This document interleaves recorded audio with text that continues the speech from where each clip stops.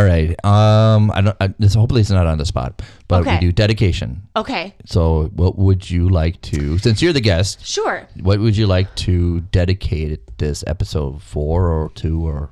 Okay. Yeah. I would like to dedicate it to the people who keep getting no after no after no, and they learn from it and they keep going for the yes. I like that. And also math teachers. Teaching kids. Especially the math teachers that get no after no after no. Go for the yes. And then she's like, you know what? I'm just going to show you the shortcut. Okay, fine. Let's just get to it. She put a wonderful message on the board today. What was that? Lollipops are just a stupid way to drink pop. Oh my God, it's true. I always knew I didn't like them. That's why. Just get to the point. Okay, now I know. Cool. Thanks for clarifying that for me.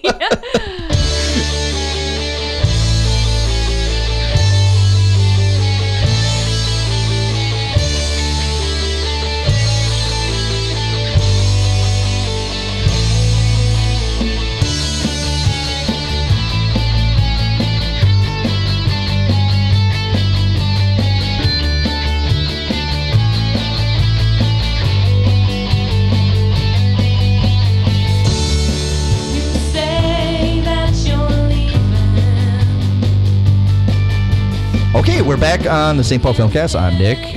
With me again is Kyle from GOAT Film Reviews, right? Yeah, goatfilmreviews.com. What's the latest thing you have up on their website? I got lots of news stories coming out this month. There's just a lot of news, some crazy stuff. I think tomorrow morning you're going to see my thoughts on Noah Hawley writing and directing the next Star Trek film. So you can look forward to that because I got some real in-depth thoughts on that. Okay. All right. And if anybody in the new listeners want to know, Kyle and I have a YouTube channel we just started up, Kyle and Nick on Film, where we review movies. So if interested, we'll put the link down below. Check us out. Check the comments, and hopefully we'll get some new viewers from listening. Today we have Rachel here. Hello, hello. I have to say, can I share a little bit of a story before you get started? Please. We've scheduled this a long time ago. Yep. And I'm a huge Benedict Cumberbatch fan. Excellent. And I watched, good taste. I love that Sherlock series. Yes. And in that part when he's screaming, Rachel. Yeah. It's been stuck. Me. I know. It's stuck in my head this whole time because everybody's been asking who's coming on the show. And I have to say, I've tried to do my best Benedict Cumberbatch. Rachel. It's Rachel. It's Rachel. See, ever since you told me we were having her on, I was thinking Dark Knight Rachel. Okay. I was on a different spectrum of this one. Oh, yeah, that one. I actually have a story about that really quick. Okay. Yeah. So I saw, was it before or after I actually saw the movie? I don't quite remember, but I was in bed one night, like nodding off to sleep, and a friend texted me. And I was like, this is so weird. Okay. So I lean over and he goes, hey, this is weird. I'm sorry. Can you, like, where are you right now? Like, are you safe right now?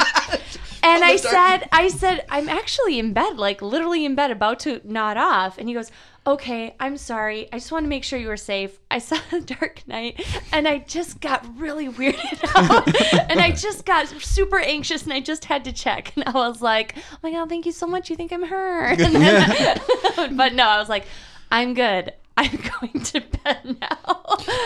But there are some similarities physically. You and Maggie have some, like, you both brunettes. I've gotten her. You know how everybody has their like little doll people, like, you remind me of. I've gotten her a few times, which I take as a huge compliment. I think she was lovely. Mm-hmm. Yes. Right. Yeah, I think she's so talented. She was definitely an upgrade from the person that Batman Begins to up. Mm-hmm. Yeah. I don't know. She's just she's sort of simultaneously completely badass and a boss, but then she always has this underlying like vulnerability that you want in an actor, just because then you're not watching a machine, which I think is great. Right. Yeah. You also referred to yourself as sassy earlier, and I feel like Maggie Gyllenhaal has sassiness, and I'm saying that in the best possible way. There's just some serious sass going on, and I dig it. Yes. So you have not ever got a text from Harvey Dent? No. Oh, okay. I'm open. Like, give me a call, dude. I feel like if Aaron Eckhart was calling for you, I feel like you would have answered. I'm just going to say. This is odd, but you've got 5 minutes. Go ahead, Make Aaron. your case. What do you have to say? So I have to say, thanks for coming on the show. Thank you for having me. Yeah. I appreciate it because I've had so many people respond to me, when you're going to have Rachel on. And Stop it. It's true. Oh, okay. It's really true. And Okay. But I have to my response is, you have to stop working so we can put a time. Oh, right? You've been thank super you. busy. To be obviously, I would love to be able to say, oh my God, I'm just filming all the time.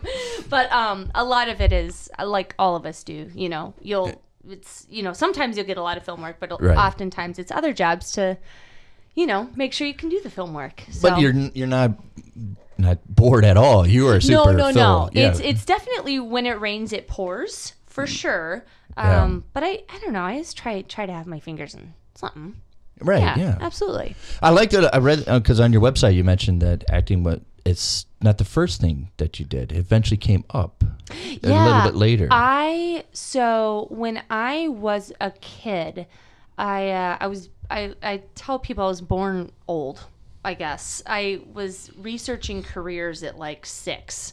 Like you always do, right? Like you do, like you do. And we had these, what are they, like Encyclopedias Britannica, I think. Oh, like boy, yeah. You're dating yourself right there. Yeah. Not on disc? Look, I'm keeping it tight over here, but I am not in my 20s anymore. We'll just leave it at that.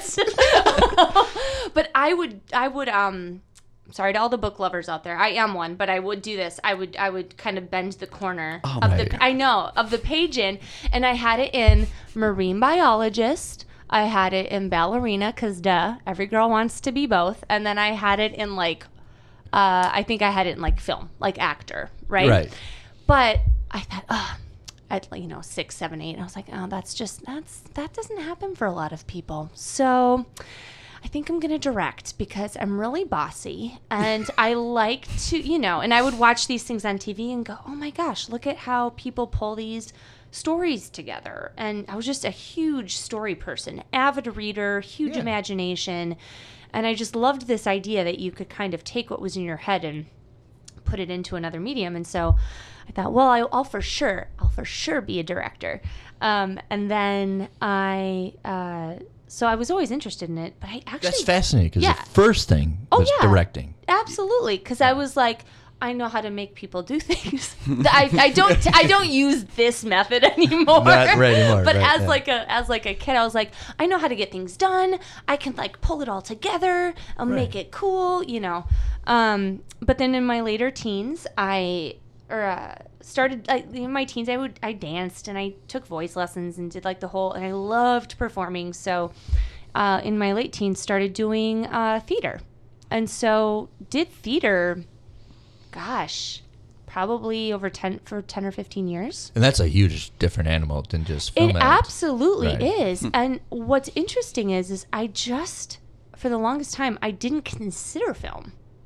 Because I thought that if I was doing theater, because you hear this all the time, if I'm doing theater, then I'm probably too big for film. Like my expressions and my acting. Well, you want to make sure everybody in the back row can hear you. Exactly. And so I just thought, oh, well, then I probably am not cut out for film. And I just didn't even think about it. But then I went to a class, because I'm a big proponent of taking classes and continuing education. And I went to this class that doesn't even really apply to the Twin Cities a whole lot. It was acting for sitcoms. I just randomly took it. And the guy was like, hey, you're doing a good job. And he actually ended up introducing me to my agent eventually. But I randomly found this audition for a film thing, and I thought, I have nothing going on right now.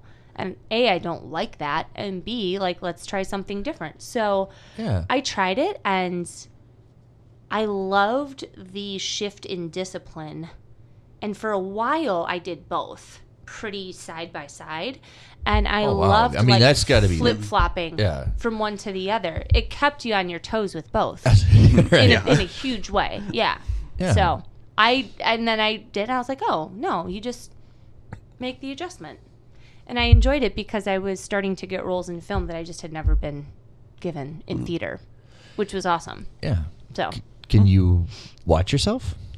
It's always a love-hate thing because on one hand, Because if you really love yourself on film, you're you're just like, yeah. oh my God, I never make mistakes ever. Like, Have you guys seen me That's recently? the worst person on planet Earth right But then there. you can't be like, that's horrendous. Yeah, No, you have to somehow, as someone who's poured their heart and soul into whatever project it is, go, okay, I'm going to try and like remove all of that emotion now and watch this and try and take it for what it is and try and be fair to myself and to the team that put it together and all of that. You know, it is nice though. The longer you do it and the more you learn that it's not all about you and how to have a thicker skin and how to let things go more, which is all, of course, much easier said than done. It is kind of fun to be able to clock your own improvements. Yeah. You know what I mean? To be able to clock and say, you know that was solid. Like there's still things, a dozen things I want to improve on, but I can say to myself about myself, that was good. All right. Now forget about it. Yeah. And do the next one. Right. Yeah. But you almost need to watch yourself a you little bit have because if to. you're not doing it, you're not. It's not learning after the fact. No. And I think it's really tough to do because Yep. I mean, to be honest, it's a little forceful having me listen to the episodes of your show that I'm on afterwards. Because then I'm like, why did I say things like that? Right. You know, but it's really important. It's listening good to myself, I afterwards. refuse to do. I'll watch myself. You just lost a listener. No, I'm just kidding. I'm totally. no. I'm totally kidding. But it is I know. similar. When you hear yourself for the first time, you're like, how does anybody put up with me? Yeah. You know, and much less love me. Like how do like Since I started this show, I say a lot less. Yeah, because you catch yourself. Yeah, it changes you. Yeah, are you sure? Yeah. I always thought it was something I've always had in the back of my mind, if I could kind of carve out the time, if I could watch. Now I'm saying this and now I have to figure out how to do it, but is there a way to carve out like a certain amount of time every week, even just to put yourself on tape and start watching that back? Okay. You know what I mean? Because it's starting to pick up the tiniest bit more here in Minneapolis. It is still not our main way of auditioning, but it's picking up the tiniest little bit where you start doing self-tapes.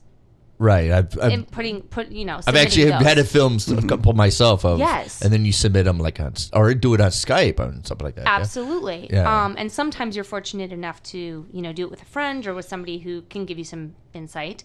And sometimes it is, the time crunches that is such that you set up your phone or your camera and you just do a few takes and have to pick from that. So I thought that would actually be a really good way of doing it enough and exercising the muscle enough that you're sort of trying to remove the emotion from it of watching yourself. Yes. Yeah. But how can I be effective on camera though? What are bad habits that I can pick out? What's working, what's not, and look at it kind of more balanced, I guess. I think it's hard to film an audition because not only are you worried about what you're doing, but you have the right framing so it doesn't subtract from anything you're doing and make sure the lighting is not perfect. So there's many different variables that you think about just filming your own audition and submitting it. Oh, for sure. Yeah. Which is why I guess if you end up actually needing to do it a lot, you get the ring light, you get the camera, you get the backdrop, and you just have it, you just break it down to a science at some point. So. But you eventually did direct a movie. Yes. Yes. So I co-directed one early this year, and then I directed one a couple months ago. Solo. So you did one to co, and then you did one. Yep, and then I did one solo. All right. And I had directed in theater a little bit. Like one acts? I did. Let me see. What did I do? It was a while ago. No, it was full length plays, but it was for a middle school.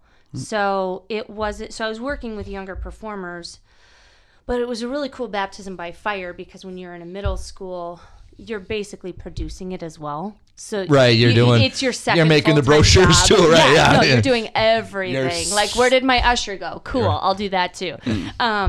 And so, that ripped. I'll just sew yeah, that tonight. exactly. Let me just get that. Thank you. We had tons of volunteers, but you have to kind of move all the pieces. And so when I directed Snack Table a couple of months ago, I had a co-writer and I had a co-producer, which was lovely because it meant day of, I could let go of that logistical production side of it a little more. And Did it start out that way, or did you ask? nope, we actually were. Her name is Sierra. She's in the community here too, and she and I were both on this other project where it was so time sensitive and so massive that it was just taking up just copious amounts of hours.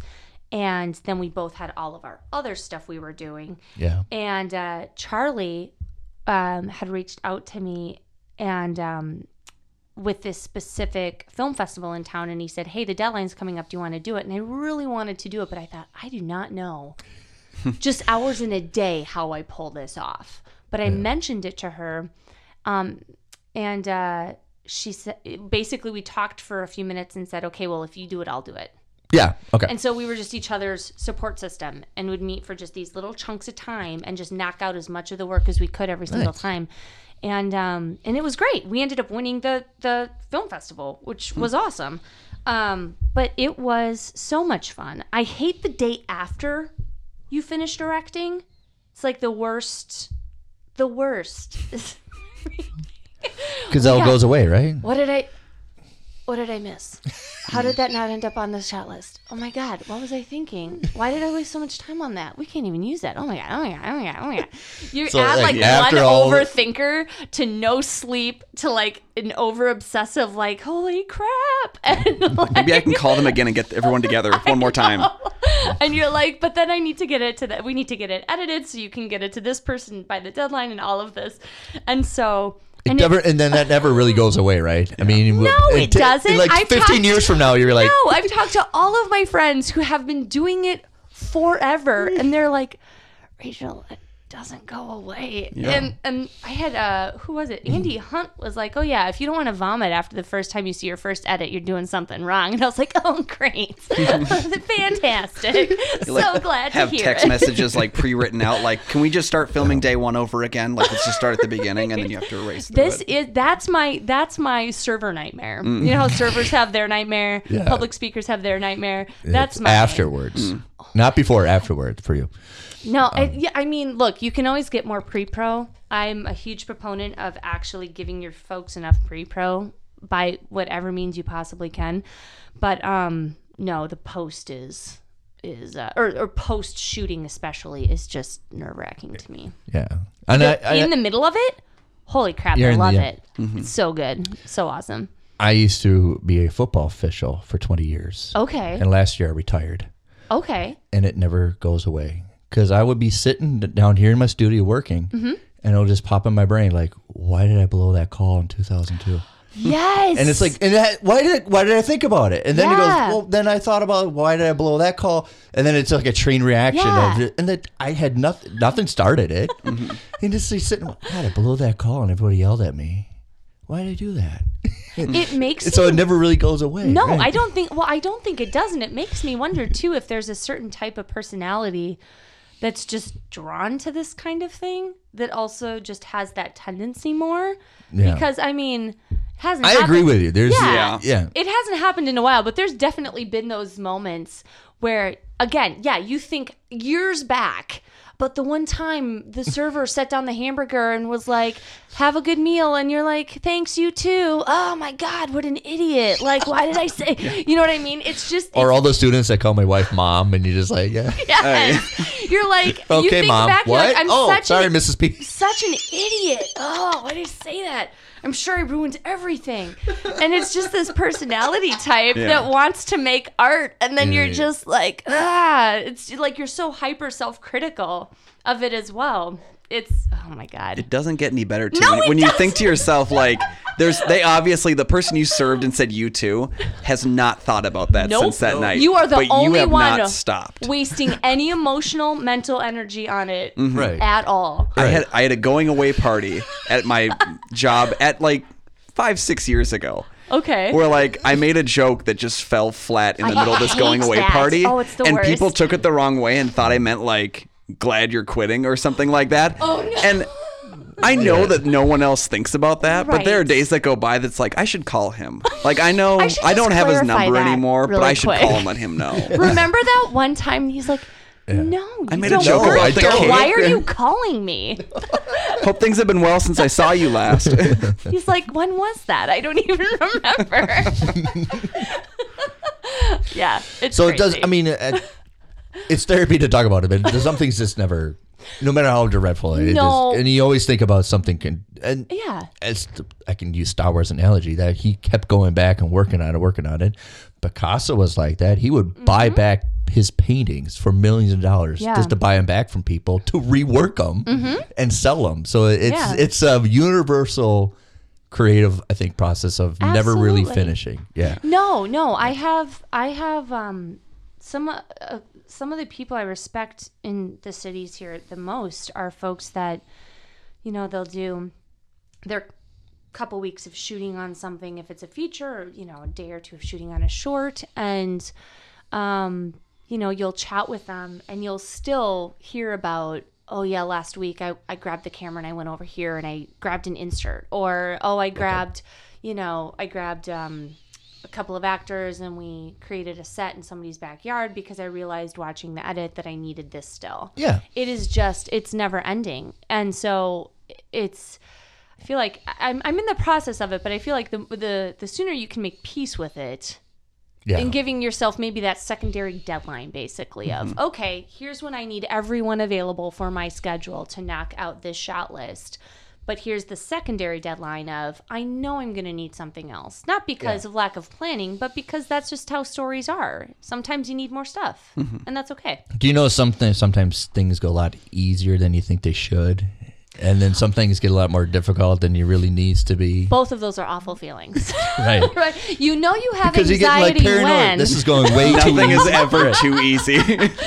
this is too easy. Now I'm freaked out. Why is it too easy? And that does happen to me when I make my comic book. There's a page and this is going really well, Right. and looking really good. I'm going to spill ink all over it. What's going to happen or something? I just want to enjoy my life. How do we do it? I know.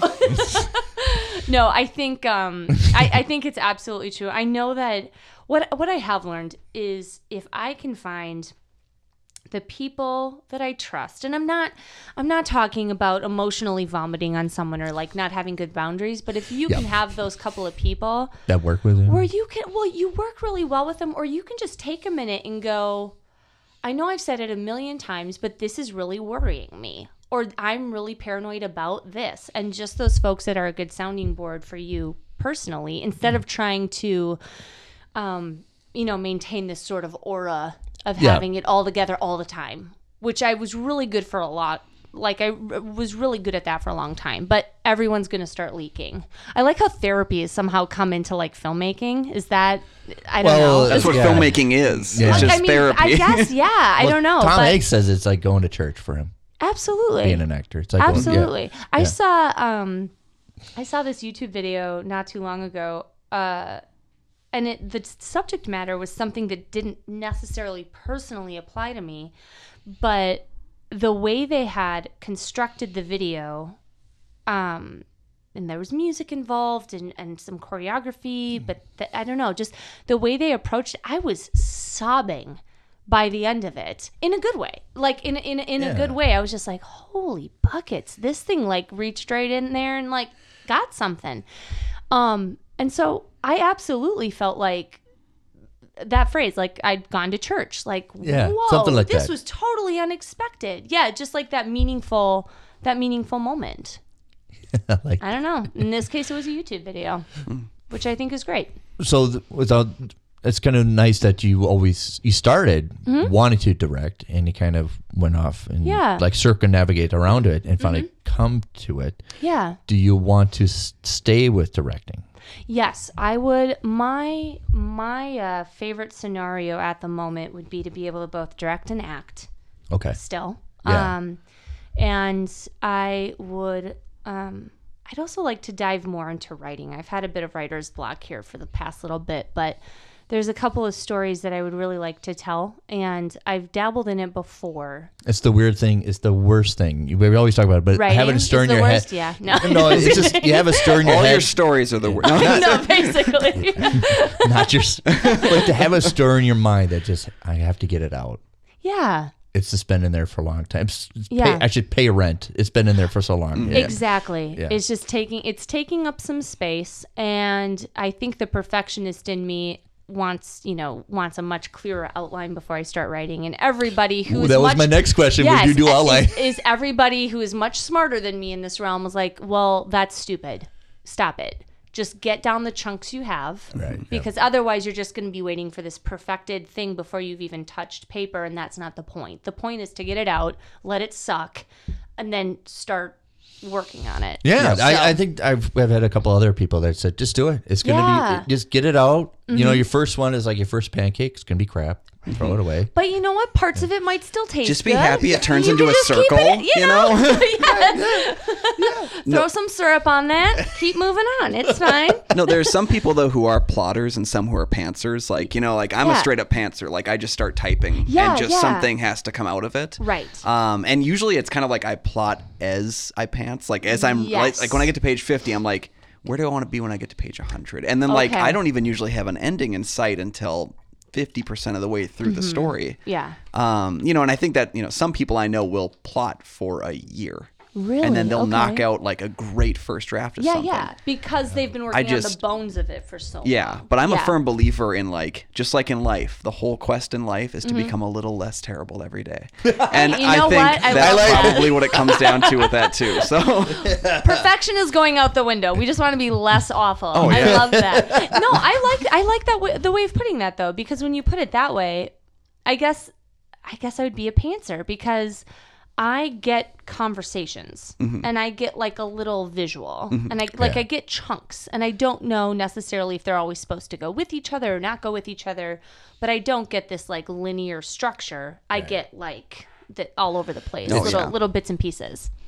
That's where most of my comic book story was just Awesome. pieces. And Yeah, then okay. Put it together almost like a spider web, rather than. And then I didn't do an outline. I just wrote it out freehand, beginning to end. Okay. Just write till I got to somewhere, and then I just draft the heck out of it. I maybe went Sure. through 5 different drafts to finally I like this and Yeah. I'm comfortable. I did tell that to a friend of mine one time. Of course, it's always easier to tell this to somebody else than take your own advice, right? But she had said it was a short film. I was in it. She let me read it, and she asked me for what I thought. I did not go bull in a China shop style and be like, "Hey, I have notes." But she asked me what I thought, and I said, "Well, okay, cool." And I laid out like 3 questions. Okay. Why this? Why this? Why don't they just leave? Because in one of my favorite acting classes I've ever taken, the teacher would say, why didn't you just leave? Your co-actor did nothing, your scene partner did nothing to keep you there. Oh, well, I stayed because I figured I was supposed to. Okay, well, that's not real. So if your only impulse is to leave, then leave. It's their job to keep you there. Oh, I get it. And vice versa. Yeah. Right? Because the point was to pick strong enough choices that it compels the other person to stay or compels them to leave, not just, well, I should stand here because I am supposed to. They use that in On the Waterfront. Do you ever seen that? I don't know that I have actually. Marlon Brando has this big speech to Oh, Ava yes. Marie Okay. Saint, right? And the problem is it's great, it flows, but they couldn't think of why would she stay to listen to him. Yes. And they figure out, and Marlon figured out, how about she drops her glove and I sit and play with it, and she's just politely waiting for me to give it back There to you her. go. And so, and it visually works too as something that he's not really threatening. He's just kind of cleaning but it you're off for holding her. someone hostage a little And bit. he's holding it. He knows he's Yes, holding hostage, yes. but he's being nice and clean it Right. and dusting it off for her and cleaning it off. And Mm-hmm. and then when she's finally done, he gives it back to her and she leaves. Right. Yeah. But it was still a little tiny power move, which It is so was. much more interesting than like, oh well, I guess she's still here. And You know? Yeah. Yeah, absolutely. So I asked her a couple of those questions. I was like, well, and I think one of them was, well, why are they still there? Like, why wouldn't they just leave in this situation or something like that? That's something I always asked when I was writing mine. Yeah. Why would the characters still be there? Absolutely. Why would they not leave? Or why Because would when they, a scene, I feel like when a scene feels dead, that's often part of it. Is somebody's doing something because they're supposed to. Right. And that's it. Yeah. Like because that's, then the light drops off from behind your eyes and then your stance gets static and just everything feels like, and then you're like, what am I going to do with my hands? Yeah, everything just gets weird. Whereas you know? the guy at home is like picking up the remote with the Yes, pause button, like, exactly. I'm just gonna turn this off. Exactly. Or even worse, fast forward. Oh my God. Yeah. There's a scene selection here. He just looks for scenes you're not in. Because you're like, they don't know how to stand. They don't want to be there. This one says Rachel on the cover. I'm gonna just Keep going. But that's good. I think Yeah. for acting and writing, you have to figure out if you Yes. do characters, why they're still and there. So she ended up doing a few drafts. Good. And she was like, I should never have asked you. Eventually got to the... But we found something that was, because nothing's ever perfect, but we found something that was more compelling by talking through both the performance part of it, but then also the writing part of it. And she's like, man, I haven't had to do this many drafts in a while. And I was like, you know what? That's okay. It's not about the ego. It's not about being able to say, hey, Yeah. I did this many drafts or not this many drafts. It's about, getting what feels like it's got some meat to it. So, yeah. Do All all right. the drafts. Yeah. All of them. Okay, we're going to take a little break, and we'll be back with more with Rachel. Rachel. He's the critic, He's the comic. and that's the gimmick. It's the Dare Daniel podcast, where film critic Daniel Barnes and comedian Corky McDonald do your dirty work by watching the worst movies imaginable. Know of a movie so bad you have to share it? A film with a bad rap you've always been curious about? An underrated bit of cinema you'd love to hear discussed? Or are you a great big fat person? Whatever the case, we happily accept your most sadistic or altruistic dares. Every Tuesday, we release a full-length episode of cinematic stunt work. And every Thursday, an action-packed mini-episode featuring previews, general movie discussion, and your movie dares, plus beer. Available on iTunes, Stitcher, Google Play, Our website, daredaniel.com, and anywhere fine podcasts are burnished and proffered. and make sure to check out our sister pods, Serious Talk Seriously and Graphic Novel Explorers Club, for more quality Sacramento podcasts.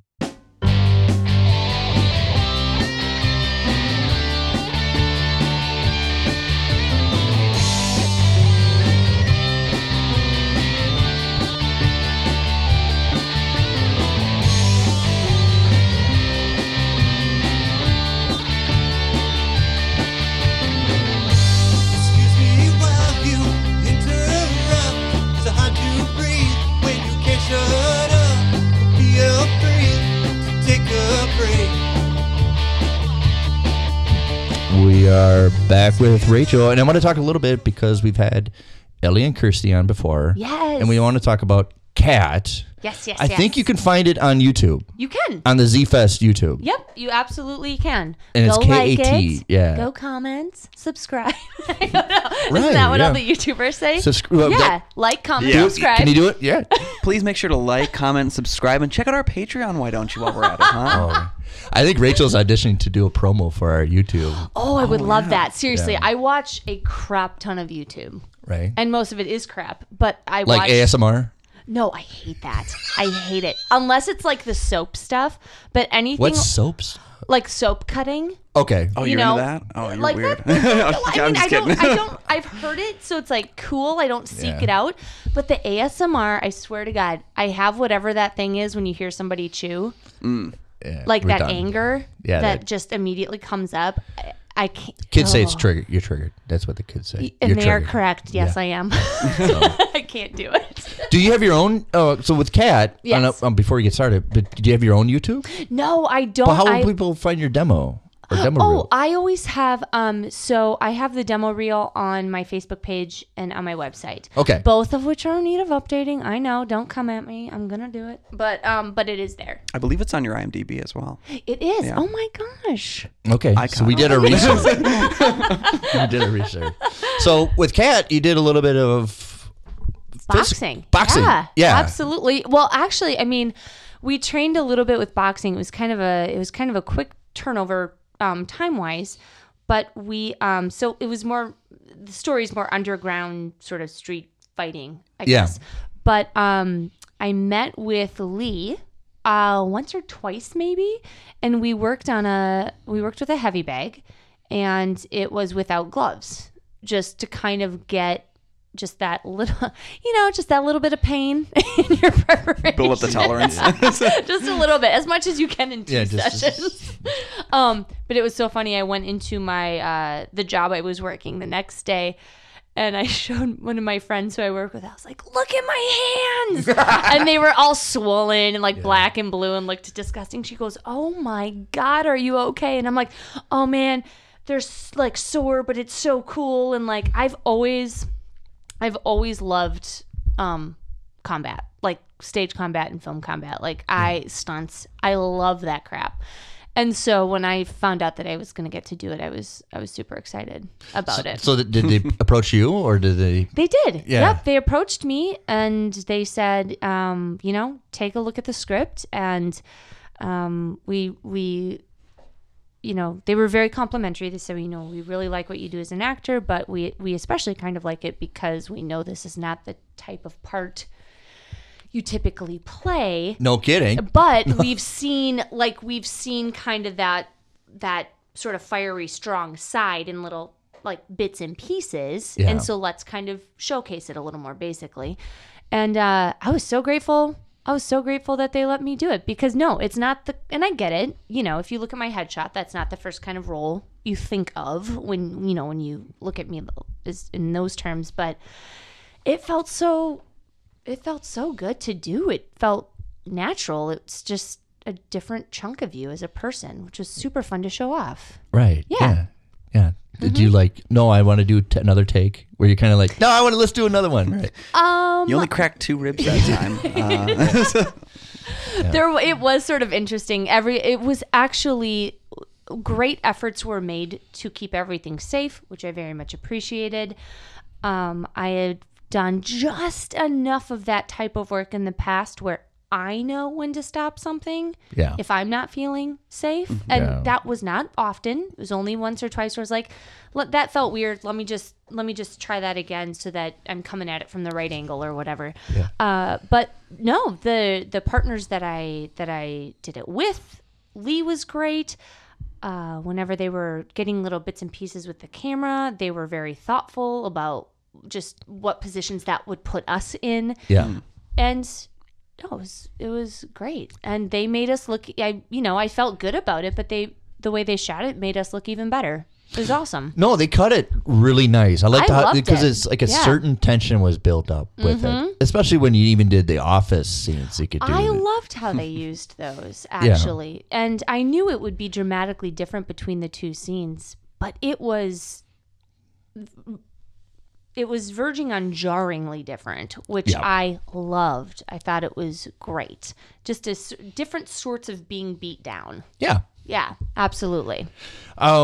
You got to play one of my favorite fictional characters, Eliza Doolittle. Twice. I I love her so much.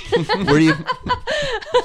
Well, did you do vocal act? Did you work vocally before you got Eliza, or was it afterwards? No, so I had been because it really is about voice, right? It is. No, it's a very song-heavy musical. Eliza Doolittle is in My Fair Lady, by the way. Oh yeah, sorry. People sorry, who might not be musical theater nerds like we are. She is. Well, she's vocal. I mean, musical theater. Obviously, that's but an it's element. a transition but it's from everything. It's the accent. It's the Yeah. two different accents. It's the singing in two different accents. It's the whole thing. I love her as a character, first of all, and it was so fun because I feel like you often don't get a second crack at the exact same thing. And I loved that. I loved getting another crack at something I had done before. Because I've done the same show before, different characters. Okay. But that was the same show, same character. same I loved situation. that. Yeah. Before you did Little Lights, did you work on costuming? On costuming? Yeah, with her? Like in your... Oh, with the costumer, you mean? Yeah. Um, Before? we don't really have a lot of say. There's not typically a lot of say in theater as far as, hey, here's all my ideas and I want you to, like, Right. please incorporate them. There's not usually that. However, the costumers I've worked with, I've been very fortunate, or wardrobe, depending on different people like to be called different things. It depends. Most of them I've worked with have been so lovely in that the design is theirs, but especially with musicals, they will say, wear this, tell me how it feels. Can you move in it? Because sometimes they give you something that is so lovely, but you just need a little adjustment, a little something in there. My ribs just are to bruised help. from cat. Now you're going to breathe. I'm gonna crack a couple more of these so I can get out of I this. do need to exhale so that I can sing. Thank you very much. But no, most of them. Yeah. But then again, I mean, people who costume for musicals also have that in their minds. Like, they know that you're singing high picking at the same time. Eliza didn't, but other characters Have you do. seen another production of My Fair Lady on stage? I don't. Do you know what? That's a really good question. Have I? No, because you know what? I think the major one that happened within the last few years was at the Guthrie, and I don't think my schedule allowed me to go see it. That's what I was going to, because it came here a couple, Well, no, the one at the Guthrie was cast. I think their Eliza Doolittle was from out of town, but a majority of that cast was local, which was super cool. Really? Yeah, Nice. yeah. It's pretty typical for some of the larger theaters in town. They'll cast maybe a couple of leads or something from, New York, Chicago, LA, something like that. But then a majority of like supporting and secondary characters and maybe some leads will be here, which is great. Yeah. Yeah. When you're doing Eliza, and how would you keep your voice going? How? A lot of vocal rest. So I didn't go out a lot afterwards. Yeah. Was kind of the fuddy-duddy. I love you all so much. I'm going home. Goodbye. Have a cheese stick for me. Or like a mozzarella stick at Applebee's for me. Because it is, because you have to really discipline yourself. Even if yourself. you're healthy, even if you're staying super healthy with like your vocal placement and how you're speaking. You're kind of supposed to stay away from cheese and all that. Yeah. Dairy, alcohol, caffeine for some people. My singing sucks. You're like, if I got rid of all those things, I would be brilliant. I just need to stop putting half I'd and be very half sad in my and coffee. very brilliant. No, there was a guy who they kind of did an in-depth look at it. I'm totally blanking on his name right now. I feel like an awful musical theater person, but Was it like a TED Talk or? no, it was. I think it was an article, maybe in the newspaper, an online article, maybe, and it was one of the more prominent musicals in the past few years. Okay. That had just gotten a ton of attention. Right, he was the lead, and literally would go to the theater, do the show, go home, not speak to anyone, get up the next day, not speak to anyone, go do the show. And it was that way for, months on months on months. And even with all of that, he's still seeing, like ear, nose, throat doctors. He's still doing, working with vocal therapists. He's still working with vocal coaches. It is just, at a certain level, it is just an intense thing. Unless you are sort of a freak of nature that just has that like throat and lungs of steel. Right. Some people just have the DNA. Some of them just are blessed with it. Right. It's not most people. I remember a story because I work with football that somebody mentioned that, for the Vikings, this, I can't remember his name. It goes, I'm working out 6 hours a day. I cut my diet and all that, working with nutrition. Yeah. And then I go and I meet Adrian Peterson and he's having a Coke and Snickers. Absolutely. And he's still better than I was. Absolutely. And that's, I often thought that actually, even about like my my co-stars that I've worked with or like co-actors I've worked with just throughout the Twin Cities. as I'm trying to, stay disciplined about it, I was like, oh, okay, my voice sounded pretty good today. Okay, cool. Make mental notes. What did I change? Right next to me, some jerk. No, I'm just kidding. They're all great. But is a person who, I learned was up until like 2 a.m. is like just nursing a little bit of a hangover and sounds amazing. And I'm like, screw you. I hate you. Right. I hate you. But no, and that's part of, we've kind of danced around it with some of the other stuff we've talked about, but obviously comparison will kill you. So you have to do what works for you. Without concern for what works or doesn't work for somebody else sometimes. You have to know your own self. Of course, yeah. Do you still do dancing? I haven't for a while. There was a period not too long ago where I probably even posted about it on Facebook. There's a lesson. Please comment on Facebook. Please do. Yeah. But where I did think I was moving to LA. And so I kind of pulled back from some of the theater stuff for a while because I thought I was moving. Right, naturally. Yeah. Right. A job I was counting on had fallen through. And so that plan kind of got pulled back a little bit, right? Or paused or, whatever we want to call it. But I didn't get right back into theater because I wasn't quite sure where it was going to land just yet. Right. That being said, still here. I'm still... moving is not out of the question by any stretch, but I'm here at the moment. And I think just with how film has gone and sort of the commitment level needed for the full run of a show, I'm just not as in the deep end of it. Okay. I would love to do another show. Absolutely miss doing theater. I'm just, kind of figuring out how it fits, I think, again. Yeah. Because I was doing shows that, and there's still theater houses in the Twin Cities that run so much longer than this. But some of those shows I did, you're from beginning of rehearsal to end of performances, you're looking at 3 to 4 months. It's a long commitment, which is different from a movie. Absolutely. That's 3 months dedicating. Yeah. And if you're working in a professional house, a lot of those rehearsals are taking place during the day as well. Mm-hmm. So it's, the availability is wonky. Right. For sure. Yeah. It's a whole other commitment to do theater than kind of movie. Yeah. And it's almost like it's cemented. Like once you're there, you're there. Yeah. Getting, being able to, take off a rehearsal for an audition or a shoot is very uncommon. Right. Sometimes you'll be able to get a little bit of wiggle room, but it's just not. It's a different animal. It's sure. Absolutely. Yeah. So, are you able to go to movies?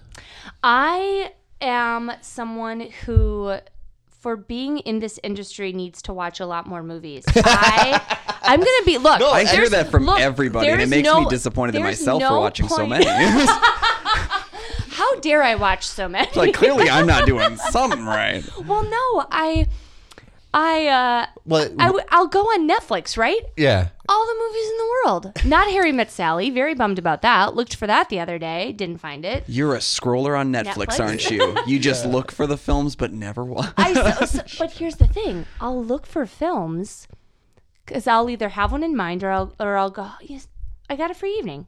Let's watch a movie. Yeah. And do you know what I do instead? 8 to 9 times out of 10, I will watch a documentary. Which I'm like, I'm in this narrative. Oh crap! I'm gonna listen back to this and listen to all the likes, just like you listen to all the uhs. I just heard that, and now you're stuck for. Now I'm paranoid. You'll look for the next 15 years. I would go on to find a movie, or I would hear about a movie and go, oh, everybody's digging this one. Let's go watch it. And I will often watch a doc. I think there's just something about.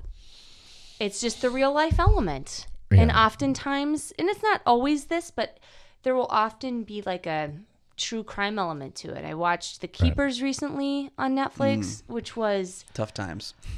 Oh, it was heart-wrenching. It was so dark. But I think the badassness and the bravery of the people who lived through it, talking about it, it's like a way to give them this high five through the television. Like, yes, tell me all about it. Every horrid detail. I will listen to you, you know. But that's kind of like a reflex. No matter how you want to go the other way, you just go right to the. Sometimes, yeah. And not always, but that one was on there that really caught my attention, and then the one about R. Kelly was on there. Yeah. So I listen. Okay. So I watch only comedy. The wife and I actually just started watching that R. Kelly one last week. So I did it the wrong way. Uh-oh. I binged it. Oh, we got through 4 episodes, and I eventually, because I told her it was a day off, and I kind of like my leg was kind of hurting, so I was like, let's just stay home and let's just watch movies today. Like I got a huge stack of movies I haven't watched. Like I have a garage with movies that I haven't watched, just stacked high. Do you have Harry Met Sally? Yeah. Okay, good. I got a couple copies. All right, we'll send one over to you. Perfect. But yeah, like I was like, let's just pick something to watch, and like I picked something a little bit like darker in the morning, and I was like, all right, we'll match this with a comedy. And she's like, let's watch Surviving R. Kelly. I'm like, so that's sure? the opposite of and what like I 4 just hours said. later, I'm like, can we please watch something else? Yes. I don't know.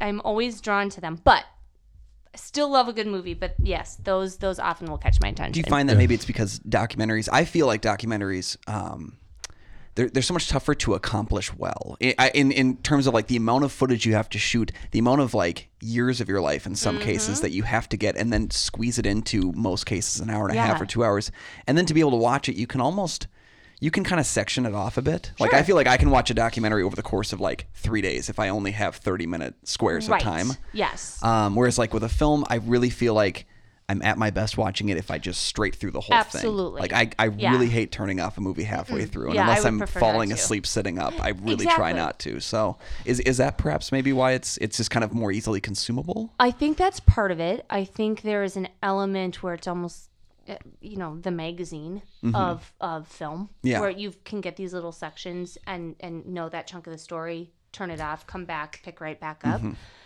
I think there's also an element that I am so impressed by the fact that obviously there's all this, we've talked about it, there's all this tension in like trying to get it right when you're making a narrative piece. I want to get it right. I want to tell a story. I want to impact people. I want to, get their heart and poke it, But with a documentary, these are these people's actual stories.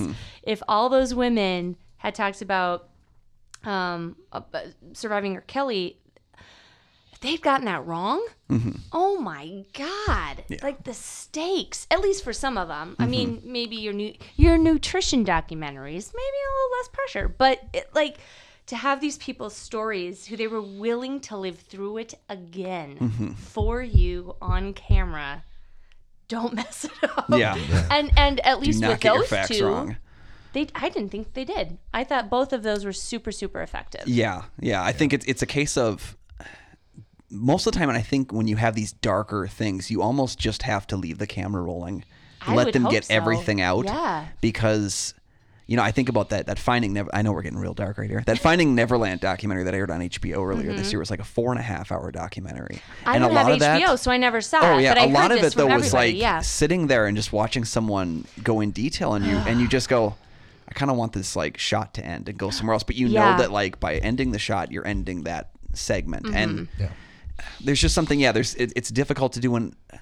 What I find most exciting about documentaries is when it starts out being about one thing and it becomes something completely different. Absolutely. There's one that I always talk about, Searching for Sugar Man. Okay. It's about this one guy who was a big fan of an artist from his youth that died and disappeared after like not getting any notoriety in his life. And so he decides to go learn more about him, and the things he discovers about this artist are incredible. Okay. And I think like that's the coolest thing is when you have a story that you don't know anything about. Like for all the things that like, the R. Kelly doc and things like that, it's like enough to kind of like click it, but when you find that gem that you unlock, you're like, wow, I just learned everything I needed to know about a subject right now. Yes, absolutely. And I think, and I mean, that's also one of the basic reasons I think I'm drawn to it is I want info about something, which I think is why I also loved Spotlight. Oh, yeah. There we go. It's why I loved the movie Spotlight, because It was kind of a little bit like a documentary. kind of, Right. but I thought, how cool to be bringing in all of these facts. We can look them up. We know it's true. They're not like based mildly on a true story, right? Like they're dealing in a lot of facts. But it was shot like you're witnessing it as it happened. Absolutely. So it looked like a documentary. Absolutely. Yeah. And Feels like a newspaper when you watch it. Like it's got that Yes. kind of just visual appeal of like Yeah. I'm reading something important that I need to know, you know? And none of it, and I started watching it going, okay, I know what this is about. Is this going to be, like, are they going to use tactics that feel a little bit, I use this phrase, there's probably a better one, but almost like emotional porn, right? Like, we have this topic, everyone's on the same side about it, so we can just go really heavy-handed with this because no one's going to say boo about it because it's awful, right? And they treated those few scenes with victims with such restraint that I thought, like, it was even more of a gut punch. No, and there's certain You know? elements of, they have to get the certain documents and there's timing. There's a little Yeah. Alfred Hitchcock thriller to it a little bit. There's a little suspense. And then you got the upstairs of maybe they shouldn't publish it. You can irritate a lot of people. There's a lot of different components to that film that just was talk about the subject matter. Yeah. And because it's horrifying as it Yeah. is. Yeah. And They didn't need to add copious amounts of other things. right. I don't think they got heavy-handed, but it played it very well. Yeah. And I when I watched it, I turned my wife and go, this feels like a documentary. This almost feels like French Connection, like you're watching Right. it as it's happening. Yep. Right? Yeah. Yep. There's some elements that look real natural. Look, they buy into it that they're in a journalist room and the papers are stacked up and everything. Yeah, it was pretty in a way that you knew somebody was shooting it who cared about the aesthetic of it, but it was Right. not, we're going to show off all of our, tricks and make this look stunning and gorgeous. No, you're hanging out in Boston. Which is a Right. beautiful city, but they weren't amping everything up. It didn't feel like. And I think everybody's got the right amount of Yeah. lines and roles and Yeah. everything. It just was a really nice, balanced movie. I liked Yeah. it. I've watched that one several times. Really? Oh yeah, Yeah, I go love, back to that I one a love lot. that one. Yeah. Yeah. I also love though All the President's Men. Okay. is- Not just because of Robert Redford's in it. No, Oh, that's why I love it. That's why. Because that's why I went. Right? if Robert Redford called your phone, I'm sure you'd pick it up. That's a the Aaron callback Eckhart to a for joke at Kyle. the beginning. Okay. But I knew that I liked them both as actors, Yeah. Robert Redford and Dustin Hoffman. But I I do like the beginning of the movie because it's somebody has been in the system and they have Yeah. this go-getter and then he's like, you're doing this all wrong and I'll work with you to figure it Yeah. out. But, and I love it. Oh man, this is a little nerdy tangent, but I love it when like there wasn't anything fancy about it, Right. And don't get me wrong. I love a good Marvel movie. I love all the special effects, of all the green screen, of all that stuff. It's amazing. I love it. But the fact that something like Spotlight, something like All the President's Men, it's like really good acting, a really engaging story, a good script, it's well shot. I'm still sitting there like, I've seen it 4 times, and I'm like, Yeah. what's going to happen? I know what you mean though, because like even going back to Spotlight, because I always think about this. There's the moment in Spotlight where Mark Ruffalo gets his big Oscar nomination kind of like performance moment.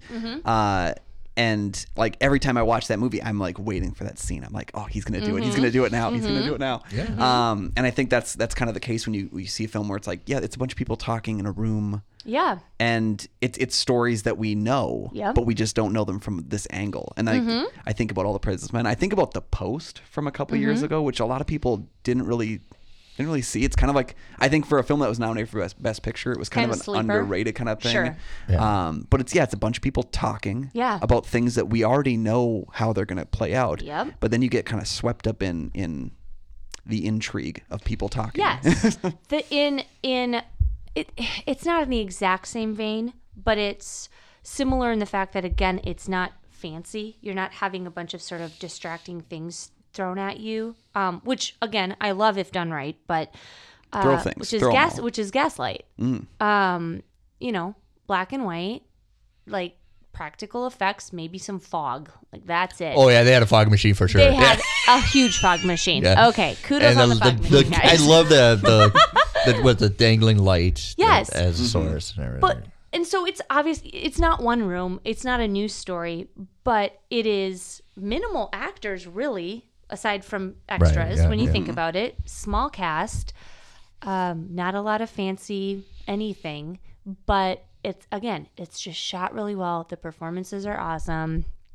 Angela Lansbury's just a snot in it. I was gonna say the B word, and then you're like, my students listen to this. I didn't. Look for the unrated cut coming soon. Don't worry, Rachel. They said in their mind. It's already in their mind. So. It's good. Great. Yeah. Love it. But I don't know. I love those movies that, you watch it 6 times. And you learn something new. You learn something new. Yeah. You're wanting the ending again, even though you've seen it a million times. It has you like gripping the couch a little bit. Yeah, that's what Roger Ebert said. As a great movie is something you see again that seems new. Yeah, absolutely. Just there's a little glance you didn't notice before, and you think, oh my gosh, wait a minute, did they plan that, or did they just catch it? Because either way, it's kind of brilliant, and just all those little things. There's a one scene in The Dark Knight where they're on top of the police station. Mm-hmm. Harvey, it's a tripod. Yes. Like Commissioner Gordon comes in. Yes. And it's tripod of all of them, and Batman's not talking and everything, but the camera moves around. Mm-hmm. That scene does not work if Gary Oldman, for the first take, shuts the light off. Right. He misses and then shuts it. That scene, now it works because he's in a rush to shut it off. Right. It would not, and I told my wife it would never work if he right over and shut it off one take. He had to intentionally miss it. Yes. And then shut it off. Now we know it's tension because you ran up the steps and everything else falls into place. If he didn't do that, we wouldn't buy into the urgency. Right. Mm-hmm. And just that little slip it was perfect. Right. And it's which is why it will never get better as a filmmaker, because if they had missed that or not thought of that, it wouldn't have worked. Hey, remember 5 years ago? I'm just calling to let you know. I realized I should have had him miss it the first time. Well, one movie I would like to recommend for you, Rachel, before we go, is Red Shoes. Have you seen Red Shoes yet? It has been many years. I many love years. that movie because not only is it about dance, but I think it's highly about creativity and creators absolutely. and how he's making this production, a movie production, and he likes her. He's infatuated with her. Yes. He's not in love with her, but he seems like it's such a major violation that she has a life outside of whatever realm. Right. And I think that's totally believable what creators involved with. Like, it's almost a personal violation to him that, oh my God, you have a love life and you have your life beyond what I'm. I encourage people as much as I can not to buy into that, but as one, I get it. I do. I get it. I do. But I also because he wrote this whole thing for her and everything. Yes. And so how dare you? I dare you. Really? It's personal. Yeah. And then she puts on the red shoes and something that she wanted to do, but now it's going to kill her because she can't. Right. I think if you're a creative person, you have to see the movie Red Shoes. I think even if you have not reached that level of sort of extremeness where do you know what I mean? That's extreme. Right. But even if you haven't ever reached that, which we don't recommend it. I'll speak for all three of us. We don't recommend But artists always do, I say, encourage exaggeration. Yes, that's all we want. Absolutely. Exaggeration, yeah. No, I think it's a gorgeous tale though of like it's a cautionary tale, I think, on some level, but on a different level, I think it's really cool to kind of catch those pieces where you go, ooh, I can relate to that a little bit. Yeah, there's a little bit, right? Yeah. If you're honest, you absolutely can. Because she's such in the beginning, I want to have a champagne cocktail and leave me alone. Right, yes. And, but I think Don't we all want that? there is that. Yeah. I think it also opens up the discussion for, I think it is a very legitimate point to make that I think it is helpful when you are an artist and when you are a creator and when you're in the business, that I think there's absolutely something to be said for having an active life outside of it. Yeah. Because if you have got those blinders on 24/7 for years at a time, what continues to inform you? You're right. You know, Yeah. what continues to inform the creativity and the thought process and the different perspectives and the different type of people that you want to reach more specifically or things like that. And I do think even just watching other movies can completely help. I mean, it certainly is in the same vein, but at least, you know, you're seeing different viewpoints and you're still seeing different things. But I remember folks who I would talk to in theater who had decided to go to a 9-to-5 job. Okay. And they would just feel this insane guilt over it. Or people who knew they needed to take a break. In their gut, they just knew they had reached that burnout point where either it wasn't enjoyable or they weren't feeling inspired or something. And so they took a very purposeful break, and even then felt very guilty about it. And I would always stop and make very strong eye contact with them. And I said, don't you dare. Stop it. If this isn't for you, you're not doing anyone a favor, mostly yourself, in remaining in it. That's the point, right? Yeah. Oh, yeah. And if you need to take a break, take a break. You know, it's going to benefit you and keep you healthy, but on the flip side, it's going to benefit all of us because you'll get that spark back, and we'll probably get to watch what comes out of it, you know? I love it. I love it. I think there's room for both. There's room for some obsession because that's just part of it. But I think there's room for some, even if it's not balance, an attempt at learning new things, looking at things that don't necessarily have to do with your career. You know, sometimes it is okay just to learn a skill because you're interested in it, not because it benefits the movie making. Right. I or watch some whatever, Netflix documentaries, all right? Right, exactly. I'm doing that. I'm going to do that. Well, Rachel, it's been a wonderful time. I hope you had lots of fun. I did. This was awesome. So I hope my studio inspires you in some way at a level, even though it's It does. It actually made me want to dedicate this episode to one other group of people. Go ahead. And that is the group of people that have a tab at a comic book store. And if you don't have one, go get one. Okay, they need it. Go get one. But you know what? This is the reason why I decorated my walls with comic books. Is I've never, ever since I started, never had writer's block. I get some kind of stimulation from something. That's such a great idea. Even if it's though. an action, even if it's an element, even if it's something. I never got writer's block with this being around here. And you know what else I always encourage students is cut out like magazines. Like have a folder, like pictures or something surreal. That just blank paper is your worst enemy. It's very, it's the thought process is very childlike. Not childish, but childlike, which is interesting because I think, you know, you go through school or you don't go through school, but you've been in the industry for a while and you just kind of try and keep everything very professional or orderly, how it should be yes. or whatever. And maybe you just need to go stare at some art you don't usually look at. Maybe you just need to flip through a magazine and go, I'm only cutting out the things that jump out at me. Right. And just switch up the brain synapses a little bit. Yeah. Dig Wonderful. it. Thank you, Rachel. Thank you. And you know, hopefully, you know, it's not over till the guests say it's over. Heck yeah. It's over. Oh, there we go.